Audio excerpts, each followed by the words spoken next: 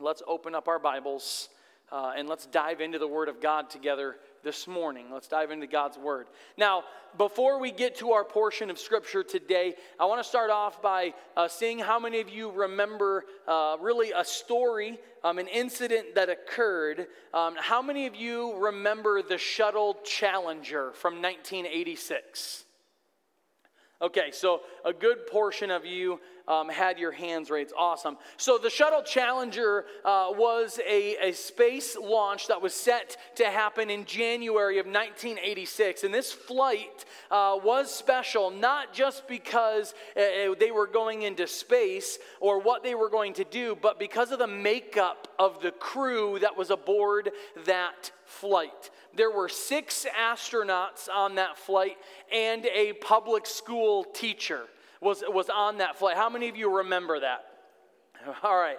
So her name was Krista McLiff, and she trained and was making the trip into space as a part of NASA's new Teacher in Space program. Now, one of the NASA technicians on the walkway as the team was boarding that shuttle, they offered the teacher a shiny red apple, and she said, "Save it for me, and I'm going to eat it when I get back from space." Now, at 11:38 on January 28th of 1986, the Challenger lifted off from the ground, and everything looked picture perfect at the start. But 73 seconds into that flight, without warning, the Challenger exploded and all 7 crew members lost their lives. What went wrong? Was it a major engineering failure? Was it sabotage? Was it a terrorist attack? These are all things that were listed initially, but all found out to not be true. When the investigation was over, the facts concluded that the Challenger exploded because of the failure of a single O-ring, a small rubber ring. A very small part, especially in comparison to the size of this complex engineered machine. Sadly, the risk of the O-ring failing was noted and recognized before the shuttle launched. The impact to the schedule and the cost to address it was, in their opinion, not significant enough to fix the O-ring. One engineer even said in his report, "It is my honest and professional opinion and my great fear that if we do not take immediate action to resolve this issue, there will be a problem. We will be in jeopardy of losing the flight and along with it all of our billions of dollars that were invested." But the result, in my opinion, was more catastrophic to the highest order because there was the loss of life. The warnings were there from the experts. And the lesson, it did not matter if all the major parts were working perfectly. Not recognizing the significance of a very small part incurred disaster. Today, here in church, we're going to be looking at a very, very small part of you and I, the tongue. It's a part of the body that is a small muscle with no bones, and it's fully contained within the mouth. And my question to us before we dive in is, do we need to take our tongue seriously? Are there warnings here in Scripture that we need to heed? So let's look real quick. There's going to be a few verses that hit the screen for you to kind of kick us off today before we dive in. The first one is a verse that I've probably heard 1,000,000 times in my life from my parents, from my Sunday school teachers, from pastors in my childhood. And it was this, Proverbs 18:21, one that we are familiar with. "Death and life are in the power of the tongue, and those who love it will eat of its fruit." How many of you recognize or have heard that verse before in any context? All 3 of you. Great. We're off to a great start. What about this one? Proverbs 26:28. "A lying tongue hates those it crushes, and a flattering mouth works ruin." Man, another verse that's somewhat scary in reading, but in the context of that bigger picture, I would challenge and encourage you to go back and read that chapter and see what the writer of Proverbs was talking about. What about David? in Psalm chapter 5, verse 9, where he says, there is nothing reliable in what they say. Their inward part is destruction itself. Their throat is an open grave, and they flatter with their tongue. Another scary verse in light of and in context of what we will be talking about. Now, we are continuing on today in our series, Roots. This has been a study that we've been walking through as much of James over the last, this is week 5. So this is 5 weeks of studying out the book of James so far, and we have many more weeks to go. Who's excited about that? We began looking in this series in the book of James about how we grow in response to our trials. In week number 2, we talked about how we grow in response to temptation.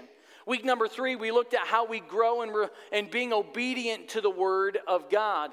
And then last week, we talked about how we grow in living out our faith. And if you have missed any one of these sermons, I would challenge you to go back and listen to them online.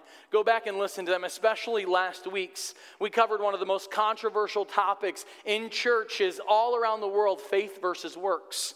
And so if you missed it, go back and check it out. But today, I want us to continue forward into James chapter 3 so that we can look at how James takes this discussion from showing that works that characterize a saving faith are now a very specific one and become very, very clear for us that it's not just our actions that show that we are a Christian, it's our words as well. It's our words as well. So today I want us to focus on one of my most challenging topics, I believe, this year so far, and that's growing in our communication with one another. Growing in our communication with one another. How many of you would, all for honesty in church, would raise your hand and say that you struggle at times communicating with other people? Everybody's hands. Don't be pious in here this morning.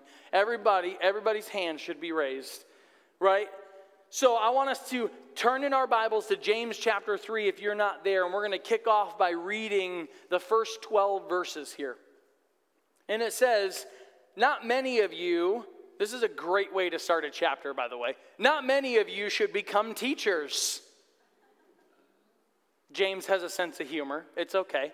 Not many of you should become teachers, my brothers, for you know that we who teach will be judged with greater strictness. For we all stumble in many ways, and if anyone does not stumble in what he says, he is a perfect man, also able to bridle his whole body. If we put bits into the mouths of horses so that they obey us, we guide their whole body as well. Verse 4, look at the ships also. Though they are so large and are driven by strong winds, they are guided by a very small rudder wherever the will of the pilot directs. So also the tongue is a small member, yet it boasts of great things. How great a forest is set ablaze by such a small fire.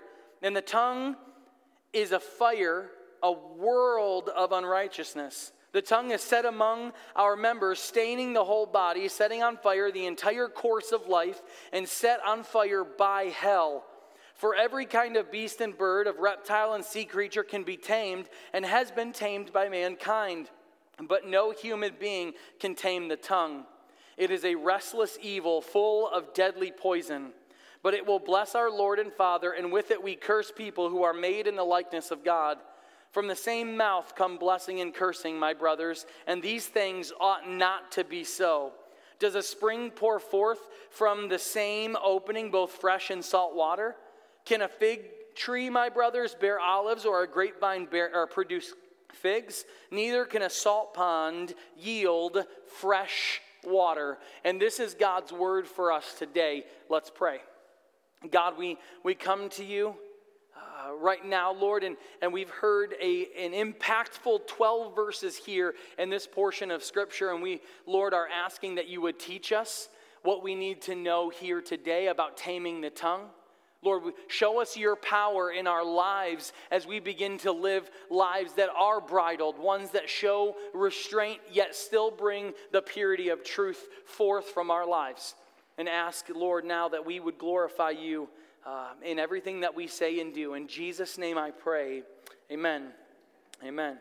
So today I want us to look at 3 truths about speech and how we communicate with one another. And right out of the gate, I want us to recognize the first thing. We must recognize the power of our speech because our speech powerfully influences others. Our speech powerfully influences others. Speech, in my opinion, and what the Bible says is very powerful. What we say is powerful, and it has great impacts on other people. That is why James starts out chapter 3 by calling out teachers. He calls out teachers because of the impact of their speech. Look back with me at verse number 1. Not many of you should become teachers, my brothers, for you know that we who teach will be judged with greater strictness. For we all stumble in many ways, and if anyone does not stumble in what he says, he is a perfect man, able to bridle his whole body. It's a sobering thing to teach on this passage about the warning of teaching. It's sobering to me as a pastor. But the overall point is that, and I want to really drive this home for us, especially those of you who know I push discipleship hard here in our church. And in the future, I could see our church becoming a church that is very much discipleship focused, as we should be. We are to produce other disciples in the process of following Jesus. But this here is oftentimes taken out of context in church circles. People say they see the word teacher and they automatically say, well, I'm exempt because I'm not a pastor. I'm exempt because I'm not a theology professor. I'm exempt because I don't teach a class about something to do with the Bible. Well, the Greek word here for teacher is anyone who instructs. Anyone who instructs. Diakosios is the name.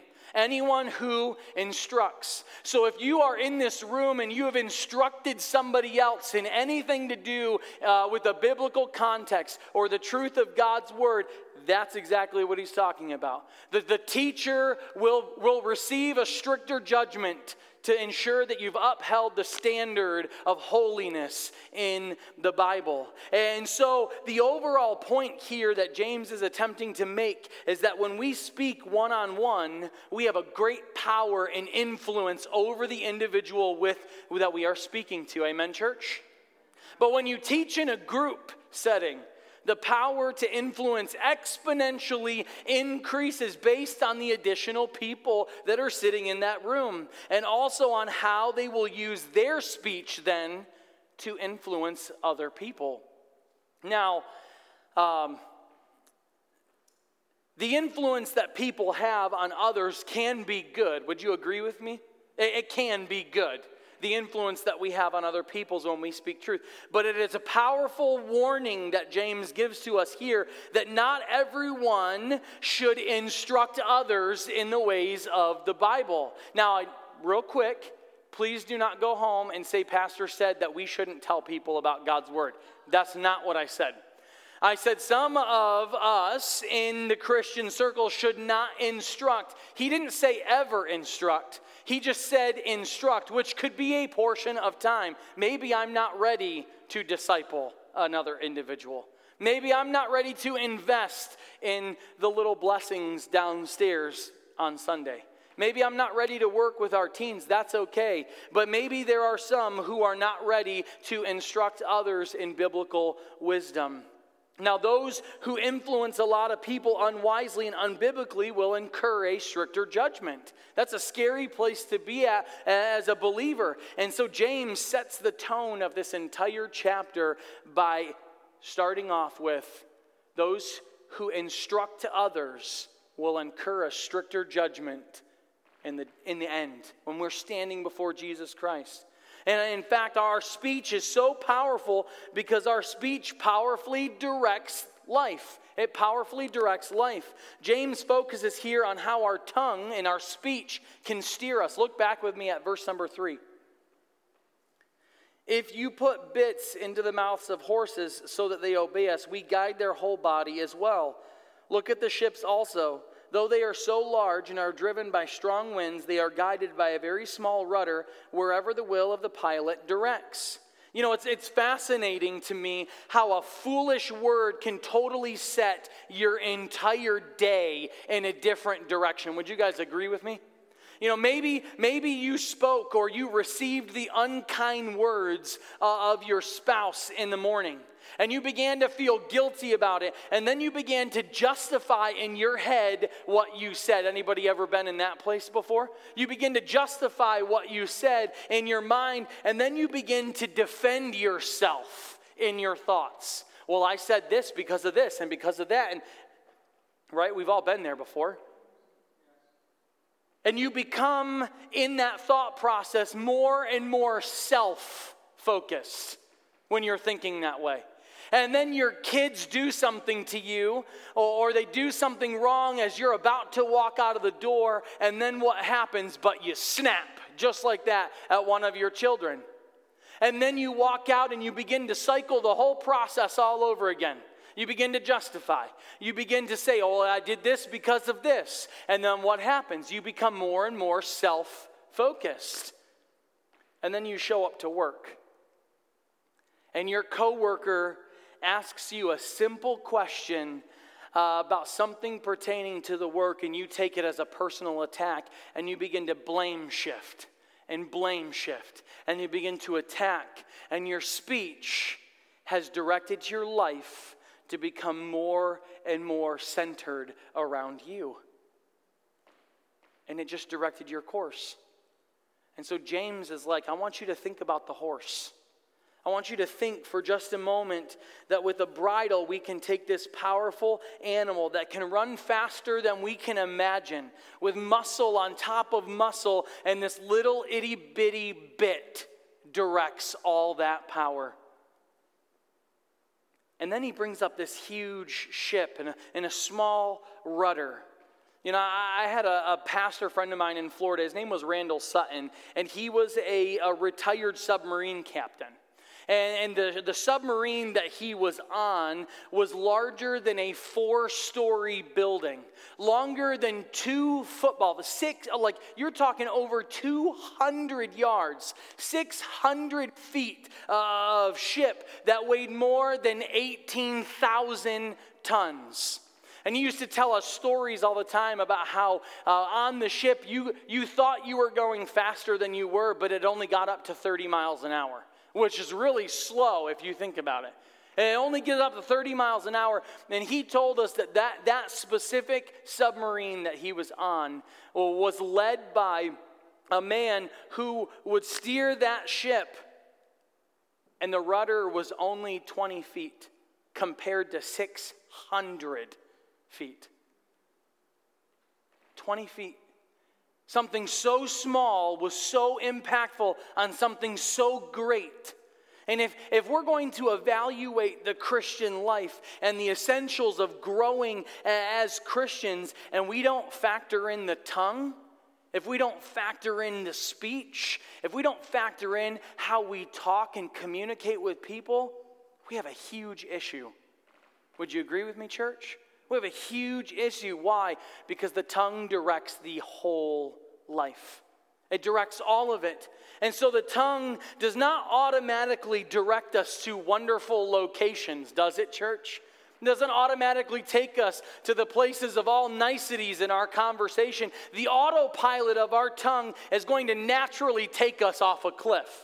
It's going to naturally run us into the iceberg. Your speech can cause destructive effects. Look now at verse number 5. James says, so also the tongue is a small member, yet it boasts of great things. How great a forest is set ablaze by such a small fire, and the tongue is a fire, a world of unrighteousness. The tongue is set among our members, staining the whole body, setting on fire the whole entire course of life, and set on fire by hell. Set on fire by hell. You know, James focuses on how comprehensive of an impact the tongue has on the body. He says the world of unrighteousness, the entire body, the whole course of life. We are to think about the massive effects of what we say to our spouse, to our kids, to our coworkers, to our friends, and our family. You know, my wife's family immigrated here from El Salvador probably 50 years ago. And when they came here, my in-laws, so my mother-in-law and her two siblings and their parents, they came and they landed in Pacifica, California. And through that process, they moved to Florida. That's how I met my wife. But they still have a good portion of their family that lives out in Northern California, still to this day. People that we've been in contact with, or at least that I've gotten to know over the last 16 and a half years of being with my wife. And she has family that lives there. And I have learned over that amount of time that California sees some of the most unbelievably destructive wildfires compared to anywhere else in the United States, but even globally. And they start off most oftentimes by a small little spark. Or an electrical malfunction, or there was a campfire that wasn't quite put out, or it's just been extremely dry. And a few years ago, I'm sure any of you who've watched the news would remember back in 2020, California experienced the deadliest wildfire that they had since 1918. And it started with a power line malfunction, and it spread so quickly, and the winds ravaged 153,000 acres of Northern California. It was just destroyed. The fire killed 85 people and destroyed 14,000 homes, and it took 17 days to consume that fire. And by the grace of God, and with the help of 1,000 firefighters, and 3 straight days of rain, they were able to contain the fire and get it put out completely. But in the loss of life, and the destruction that it came, there were 300 people that were unaccounted for in that event. Man, James said how great a fire is set aflame by just a small fire. It defiles the whole body. It defiles the whole thing. It affects your whole life. And James says that it is like hell itself that is consuming you. It's like hell itself is consuming you. And that's how God wants us to think about the destructive power of what we say to other people. It's like hell, eternal death. Could you go ahead and pull up that next verse for me? I want to go back to this verse that we looked at the very beginning. Death and life are in the power of the tongue, and those who love it will eat its fruit. I want you to just leave that on the screen for just a moment. Death and life are in the power of the tongue. That would be a great place for us to memorize the first portion of this verse. This first portion of this verse is one that I believe that every Christian should have tattooed on their hearts and minds. One that they never forget, especially when they're walking into a conflict, a known conflict. Death and life are in the power of my tongue right now in this conversation. Spouses, marriages, those of you who are married in here, I want you to look up here for just a moment. The next time that you and your spouse have a disagreement, think to yourself, death and life are in the power of my tongue right now. What I say can either bring life into our marriage, or what I say can bring death. Next time you have to reprimand one of your children or your grandchildren, think death and life are in the power of my tongue. Right now I can build this child up, or I can tear them down. Next time you have to confront somebody who did something against you, think to yourself, death and life are in the power of my tongue. If we're going to ever grow and change as a body, it starts with understanding that we can create massive damage and hurt with our words. Solomon said just a few chapters earlier in Proverbs 16, he says that a worthless man digs up evil while his words are scorching fire. A worthless man digs up evil while his words are like scorching fire. How many of you ever experienced this? I've experienced this multiple times in my life, where someone will say something to you, and then they just pretend like they didn't say it. Anybody ever been in that place before? Like they'll just quickly change the subject, or then they'll try to be nice to you, and they pretend that it didn't happen, or they say something like, "Oh, I didn't really mean what I said. I didn't really mean that." And if we are to grow, we must admit the immensity of a problem that started from what we said to one another. It started there. And think about the small words that you said to your spouse or your kids or your friends this week that were meant to destroy them. Like, have you ignored the wildfires in your life? Have you let the wildfires grow in your life? Or are you seeking to stamp them out at the very source because you recognize how big of a deal my words are to somebody else? You know, we see how big of an issue this is. But the last thing I want you to do is to try to be the hero. You can't run into the California wildfires with a squirt gun and hope to overcome it. James is telling the believer, recognize the immensity of the problem. Recognize that you have a responsibility, church, but recognize that you are not the ultimate solution to that problem. Amen? I want you to say it with me. We are not the solution. We're not. We are not the solution to the problem, but to grow, we must be humble about it. So the second thing I want us to see is to acknowledge our inability to tame our own tongue. We must acknowledge our inability to tame our own tongue. Look back at verse number 7 after you're done writing. He says, "For every kind of beast and bird, of reptile and sea creature can be tamed and has been tamed by mankind." Verse 8, "But no human can tame the tongue. It is a restless evil full of a deadly poison." And let's just stop there for a moment. We can control all sorts of wild animals. We can domesticate them. We can train them. And in fact, here in our country alone, we train dolphins and sea lions to protect harbors and to do tricks. We train elephants to move heavy objects. We train tigers and lions and bears. Oh my. We train animals. You know, I watched in our youth group in Florida probably about 2.5 or 3 years ago, we watched a video of a Japanese man who trained houseflies to roll over and spin little balls on their legs. I was flabbergasted the first time I saw the video, but then I thought to myself, if you can train a fly, you could train anything. If you could train a fly, you can train anything. And it could be really tempting to be sitting in here right now and be thinking to yourself, well, this tongue thing is pretty serious. I just need to train myself to never say anything mean. I just need to train myself to never say anything hurtful or manipulative to someone ever again. But James is saying, Christian, that's not going to work. That's not going to work, Christian.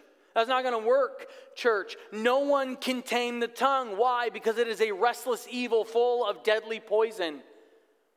But what if, Pastor? What if I got a shock collar and I shocked myself every single time I said something negative to somebody else? What then? Or what if we take it the outright positive reinforcement? What if I give myself an Oreo every time I say something nice?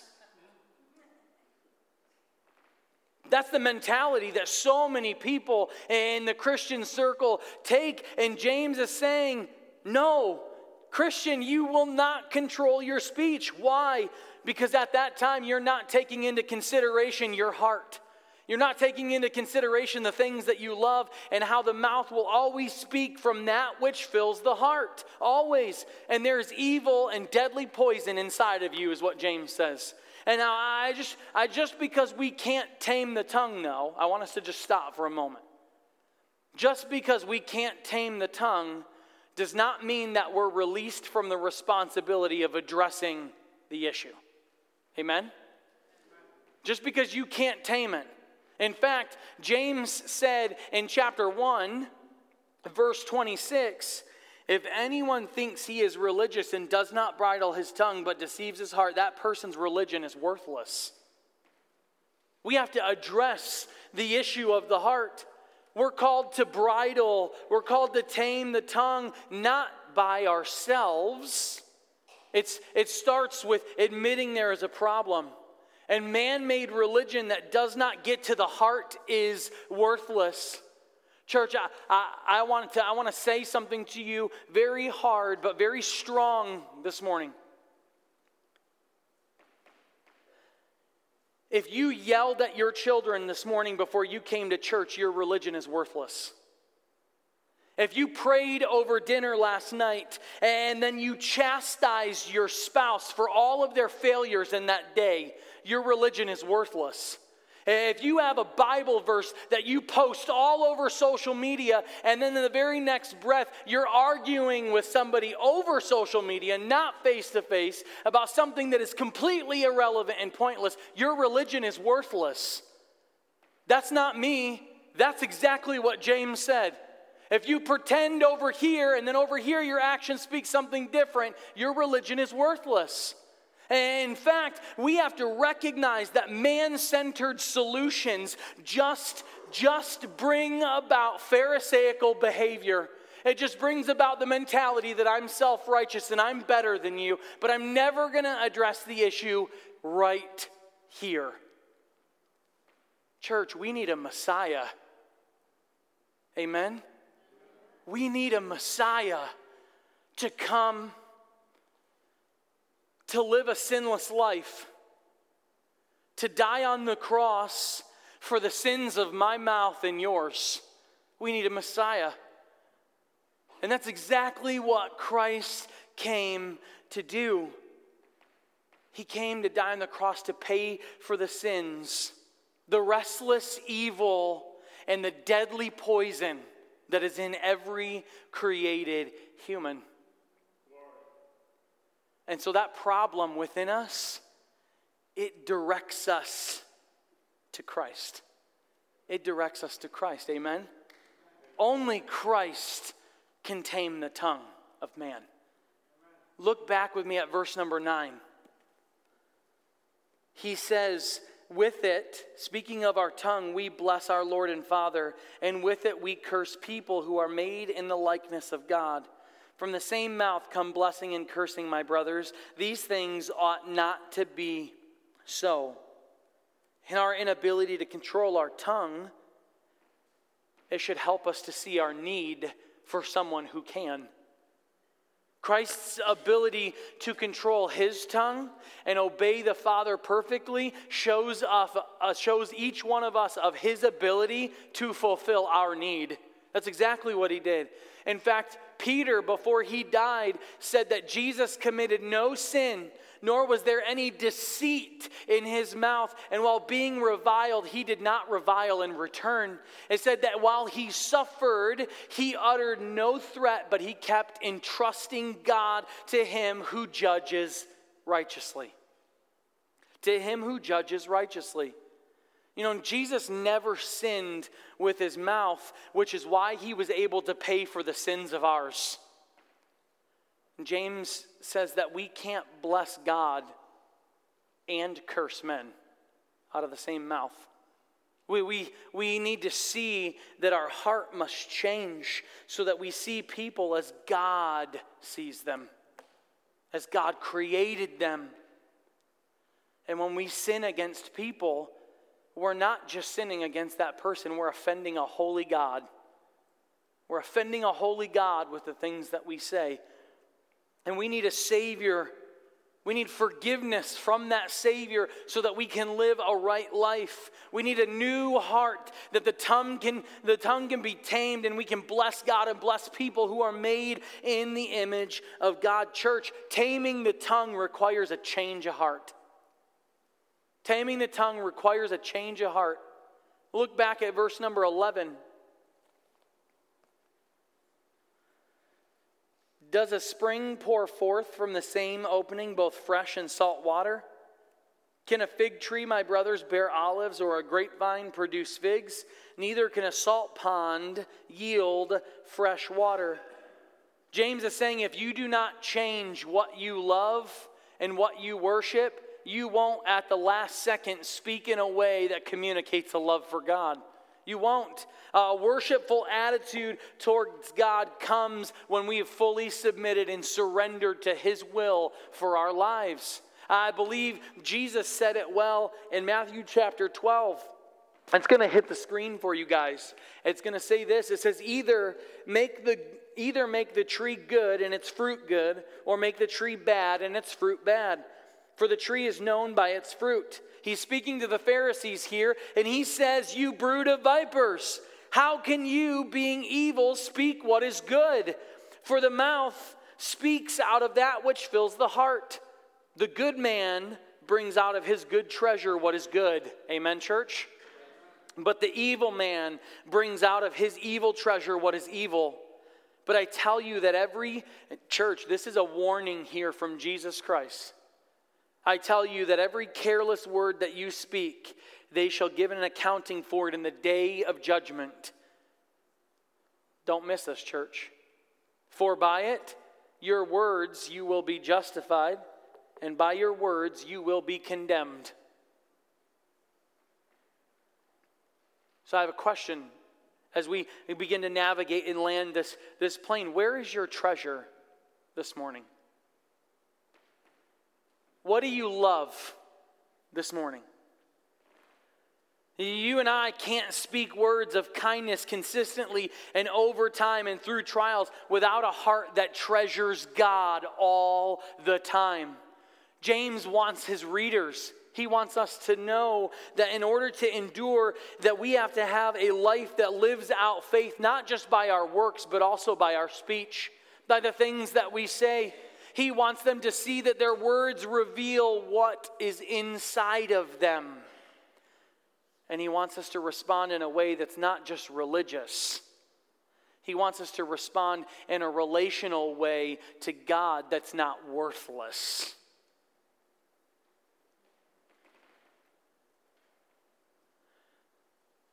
Is God so a part of your life that it permeates out of every aspect and element of who you are?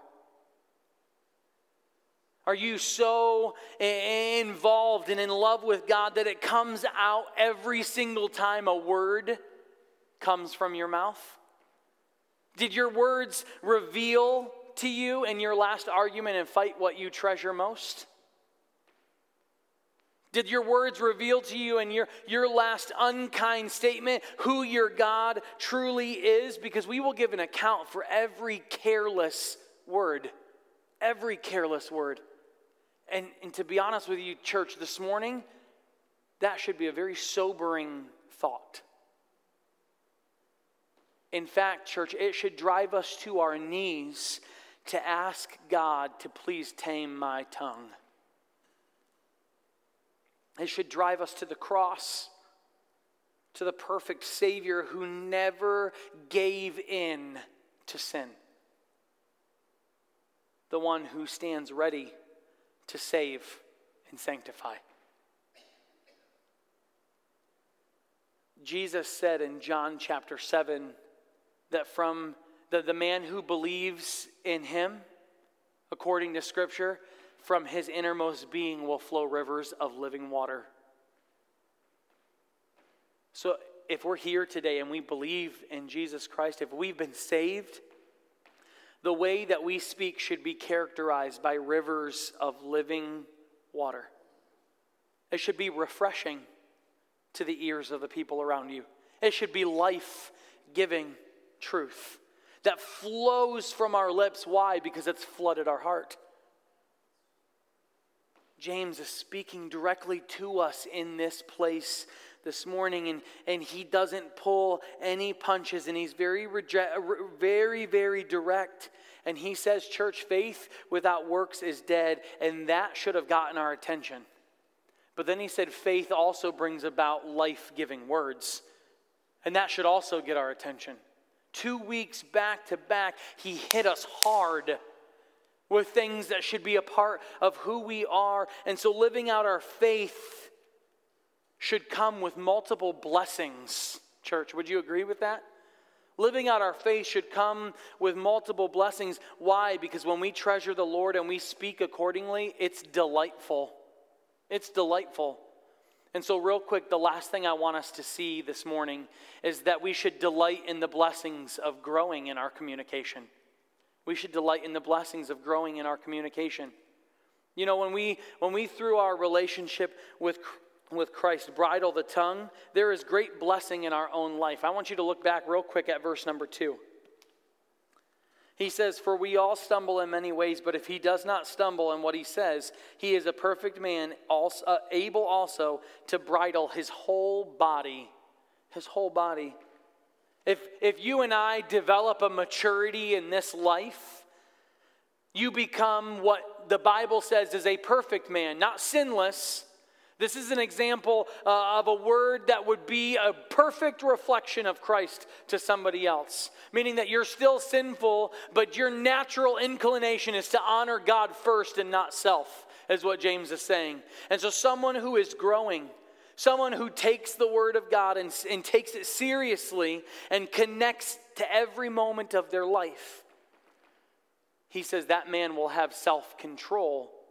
How many of you would raise your hand this morning and admit, I struggle with self-control? James is saying this man, the mature man, is able to have self-control. And Scripture says that if you're able to bridle your tongue, you can bridle your whole body. Being careful how we speak can translate in multiple ways. Being careful how we speak can translate to being careful at what you look at. Being careful in how you speak can translate in being careful in how you spend your money. Be careful in what you speak can translate into how you steward your body carefully. It affects every single other piece of you. Remember, church, Proverbs 18, death and life are in the power of the tongue. Death and life are in the power of the tongue. There's one more verse I want to hit the screen this morning, and it's Proverbs 10, 20, and 21. It says that the tongue of the righteous is as choice silver. The heart of the wicked is worth little. The lips of the righteous feed many, but fools die for lack of understanding. But fools die. The lips of the righteous feed many. You are to give nourishment to other people with your lips, especially when you're speaking the word of God. It should bring comfort and build up and encourage one another. And I want to just take a moment to challenge you with this as we close. I want our church to be characterized by that very thought. The tongue of the righteous is as choice silver. The one who brings encouragement. The one who builds up. The one who speaks truth. We are to be a people who are growing in the way that we communicate with everybody else around us. And so I want to challenge you this morning with something. Something that I've never asked of you to do in the past. Each Sunday, we are to build each other up when we're in our presence. And so I want to challenge you starting right now. And I've taken this challenge on. I've told my wife the same thing. She's talking to our children downstairs. The children that are down there right now, she's telling them the exact same thing as I am. I want to challenge us as a church that each Sunday that you walk in this building, I want you to go and say one biblically encouraging thing to another person. I want you to go and say it. The moment that you walk in, I want you to find somebody here in the church, and I want you to encourage that person. And I'm not talking about being fake. Okay, I'm talking about something genuine. This is not like, hey, I'm a prophet and Jesus told me to tell you this time. This is take the word of God and encourage your brother and sister in Christ. Every Sunday, we should be intentional. This is not natural for us. That's why I'm challenging us as a church to do it. It's not natural. In fact, we naturally tend to destroy with our tongue. And we need to grow by using self-control and doing the opposite. I used to tell our teenagers all the time, If you're labeled a liar, you're not stopped being labeled a liar just because you stop lying. You have to stop lying and start telling the truth. If you're a thief, you're still a thief, even if you don't steal anymore, until you start giving, because you've reversed the pattern in your life. You're now bringing life instead of death in your path. And so for us, in order to obtain self-control through the power of the Holy Spirit, we have to stop using our tongues for destruction, start using them for edification. Amen, church? Ephesians 4, let no unwholesome talk proceed from your mouth. Let no unwholesome talk proceed from your mouth. So I want to challenge you with one more thing that doesn't deal right here in this building. How many of you are married in this room? How many of you have kids or grandkids in this room? I want to challenge you that for the next 7 days of time, that every morning before your feet hit the floor, that you have sought the power of the Holy Spirit to keep your tongue tame with your spouse, with your children, with your grandchildren, with your coworkers, with your boss, with your unruly neighbor,